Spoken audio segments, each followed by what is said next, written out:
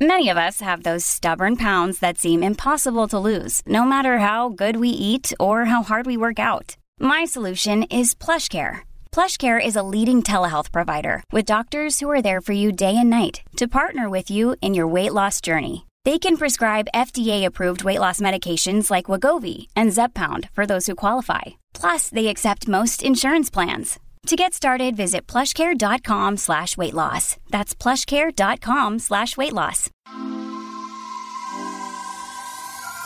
You're listening to Michigan News from MLive for Friday, September 2nd, and I'm your host, Jessica Shepard. Promote the Vote asks the Michigan Supreme Court to approve its ballot proposal. Michigan's monkeypox cases are outpacing the national rate, and a group will test 100 locations in Flint amid new concerns about water quality. Promote the Vote 2022, a proposed constitutional amendment to expand Michigan voting rights and access, is asking the state Supreme Court to overrule the state panel that voted to keep it off the November ballot.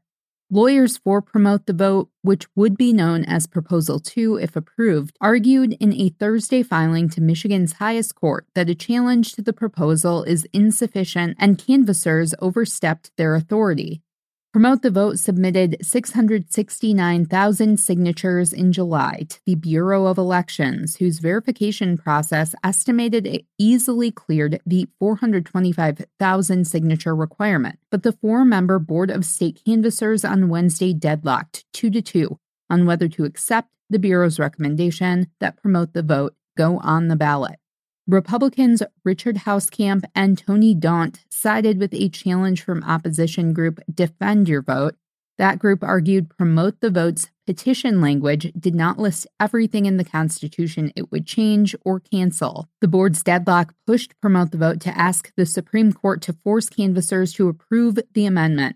The lawsuit calls Defend Your Vote's challenge a desperate attempt to silence the voices of more than 500,000 Michigan voters. 2 counties reported their first cases of monkeypox this week, and another county lost a case as the state's total climbed another 26%.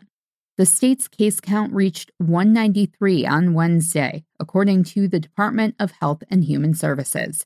A week ago, the total was 153. Michigan ranks 16th in the nation in reported cases while holding the 10th largest population. It's still far behind leaders in total cases like California with 3,600 cases and New York with 3,300 cases, although Michigan's rate of increase in the last week outpaced the U.S. rate of about 12%.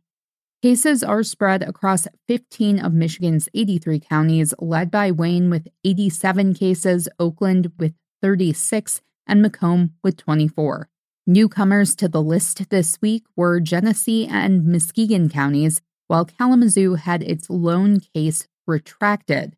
Other counties with at least one reported case include Bay, Ingham, Ionia, Jackson, Kent, Livingston, Montcalm, Ottawa, St. Clair, and Washtenaw.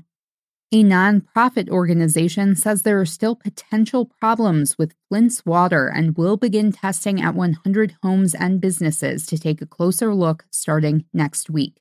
The National Clean Water Collective says it will test water through a nationally accredited lab starting Tuesday, September 6th, after receiving reports of low chlorine residuals, discolored and foul-smelling water, as well as reports of mold growing on faucets from different pockets of the city. Flint's water currently meets quality standards set by the U.S. Environmental Protection Agency and the Michigan Department of Environment, Great Lakes, and Energy, including levels of lead which have increased in the 2 most recent rounds of testing, but which are still below the federal action limit.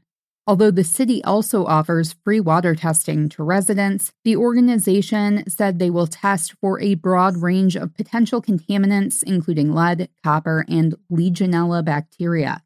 Results of the 100 test sites which have already been identified will be sent to those who have agreed to participate and will be presented on September 17th.